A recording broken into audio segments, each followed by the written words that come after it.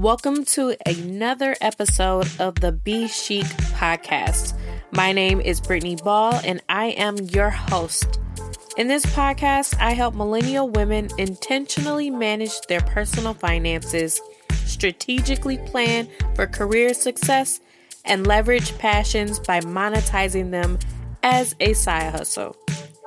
Today's episode is a bit different since I'll be talking about something so personal and vulnerable. However, I hope it serves as a motivation and a prompt for self-reflection for you too. I'm briefly going to discuss some of my 2020 failures and lessons that I've learned. This episode topic was inspired by Sam Laura Brown of the Perfectionism Project. So with us starting the second month of the year, I wanted to remind you that we have goals that we set last month and not to let up the gas. So many New Year resolutions start to fail in February, but do not give up. I hope that my reflection on 2020 will inspire you to find the good out of the bad from 2020 and refocus on flipping that in 2021. So let's get into it. The first thing that I considered a fail was my inconsistency with journaling. Now, journaling played a big part in my mental health during the beginning of the pandemic. As we were navigating new territory, I had this coping mechanism to keep me grounded. I also wanted to have a real and raw account of what I was thinking and going through at such a bizarre time. I wanted to look back on this time years from now and glean even then more lessons from my journaling. Towards the end of October, I actually stopped journaling daily. I don't quite remember why I let it happen, but it was a daily task that I just let slip away. I had just gotten my real estate license and my life was starting to shift. At that point, I was replacing a lot of old activities, hobbies, and even habits with new ones to support a new major aspect of my life. Unfortunately, the excitement and the fear of the unknown introduced a bit of stress too. This was something I already had thanks to the pandemic, but journaling used to help a lot with that stress. By this time, though, I started to notice that my overall focus suffered and motivation to get through the workday without my journaling sessions. By the end of the year, I actually gained a greater appreciation for my journaling habit and felt myself wanting to journal more and more. Even though I dedicated a whole podcast episode to this topic, journaling for healing, your girl just couldn't get beyond the mental block. I can't deny that I'm still working on getting back to daily journaling even in early 2021. I'm at about 2 to 3 times a week, but I'm very comfortable in this new mental state and believe that when the time is right and I found my new daily routine, I'll be back to incorporating that. This failure actually taught me even the best routines with the best intentions and even being successful at it can still abruptly stop at any point, and sometimes with no good reason. My reason was a huge shift in my lifestyle by incorporating a new job. Now, in 2021, my main goal is finding the most healthy balance between my jobs and personal tasks that not only keep me up to speed with all my responsibilities, but also my own health. Now, failure number 2 was maintaining a daily routine. I made it a goal at the beginning of 2020 to develop a morning routine. I thought it would be easy to do, especially when the work from home lifestyle hit. With not as many responsibilities outside of the house, I expected to live a pretty cookie cutter life that I could control with my willpower, planner, and morning cup of tea. Well, I'm sure you can figure out the next part quite easily. That flew out the window probably as quickly as I made the plan. I even dedicated a Trello card to the full task, which I did talk about in a recent episode on goal tracking with Trello. And, I truly felt prepared. Initially, I'm sure I attributed the results to poor planning and lack of motivation, but in actuality, I didn't have much structure. This was one area of my life that I couldn't seem to grasp a hold of while working from home and living an even more routine life, and then also throwing that familiarity out of the window again when we moved to a new home. Having the rigid schedule of getting dressed in the morning by a certain time so that I could get on the road to drive to work, and then working for a set amount of time just to come back home and take care of the house led me to be more organized. Now, with less time on my hand that is spoken for, I'm less intentional with it. When I had less free time on my hand, I was more intentional with that time. Now that I have freedom over my workday, a more relaxed work environment, and more time thanks to the abandoned commute, which I'm not complaining about, I lack the discipline to keep my routine. Yep, I said it, and I admitted it. I don't have discipline. But I think admitting this is quite liberating, and I hope it is for you too.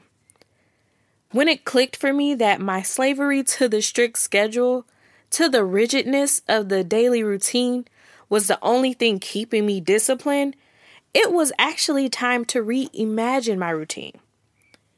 So my focus for 2020, as I said, was finally to develop a good morning routine. And once the pandemic hit, it was centered around my spirituality, personal growth, and physical activity even more. All of these things are areas that I actually do well in because I crave for the betterment of myself in those areas and not out of discipline. And you hear that especially in areas like physical activity from the experts, that it's the discipline, the routineness of it all that encourages you to be successful and consistent.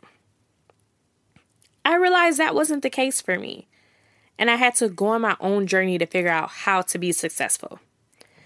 Each day, I actually slowly dragged myself out of bed, started my morning prayer later and later, and eventually cut out full personal development activities that followed so I wouldn't be late for work.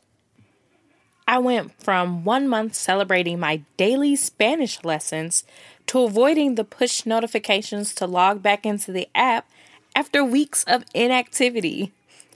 All of my structure, discipline, and motivation ran out. So I had to get back to a place of intention setting and optimizing my environment for those things to flow effortlessly. Setting an alarm and scheduling out a full-on routine sounds like a great idea to my type A mind, but in practice, I failed. And don't get me wrong, I didn't see myself as a failure at all, but I had the unique opportunity to dig to the root of my lack of success when my daily routine was totally different. Unfortunately, this podcast episode isn't like a neat little story that you may read, so I still don't have a clear idea of how to get back to my routine, and I'm still working out the kinks. I currently have daily reminders in my Google Calendar to never forget my morning routine. Whether I complete it or not, I am aware of the need to do it. This has been a good first step because when I go long enough without the task, I totally forget about it. So the very small phone reminder is enough to nudge me. My next small step is to complete the first 2 tasks at minimum, which is my daily prayer and any household morning tasks. Prayer, of course, is important to me. And if I do nothing else, centering my mind on a good prayer will set a positive mood for the rest of the day. My household tasks are simple things like taking out the trash, watering my plants, or washing dishes. These aren't consistent tasks every day, so it's less pressure to live up to that second task. I'm hoping that stacking small habits will make the difference. Shout out to James Clear for the tip. I've been following him since before his bestseller, Atomic Habits. But I am definitely a huge proponent of the idea that making 1% increases each day with your goals will lead to major growth over time as long as I'm consistent. So that's my strategy, and I'm sticking to it. Failure 2 of missing the mark with my daily routine just helped me reframe the way I built my habits. So my last failure for today's episode is business related. I did not reach my goals for my sales in my Etsy shop for 2020. This was my second full year, and I had hoped to make better sales compared to 2019. I think I was hard on myself because I didn't give myself a clear plan for success, nor did I give myself grace for the other responsibilities I took on in the same year, like starting a whole new career. I like addressing this failure, though, because it sheds light on something we can all relate to.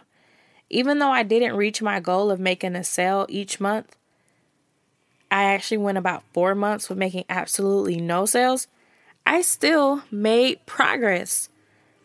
I'm definitely guilty of being hard on myself and looking past the milestones like they didn't even happen. I had a really good year, making more than I did the previous year. And I did really well during the Christmas shopping period, breaking a ton of records for my shop. But I kept looking at the overall goal that I didn't make. It was something to be proud of, and remembering that I couldn't get myself down from focusing on poor performing months. But since I've addressed the good and the bad from this year, I still wanted to zone in on some areas for improvement. I realized that I made a goal to earn from my Etsy shop selling the same products with little plan on improving them or adding new ones or variations, and almost no other growth strategy. I had some small ideas in mind, but no concrete plan on growing. So I kind of had to kick myself into gear when I remembered that it takes some sweat equity, at minimum, in order to see results. That being said, I still have to find a healthy balance between my Etsy shop, the other areas of BeChic, and my real estate business before I can try to excel at all of them. So I'm currently in the early phases of working that out. I'm always striving for better work-life balance.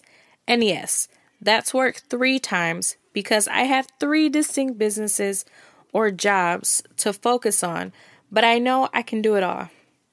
But that's it for my failures of 2020 that I had to learn some hard and enlightening lessons from. I fell short with my daily journaling, my morning routine, and Etsy sales, but they all taught me valuable lessons in pivoting and developing new approaches to reach the same goals.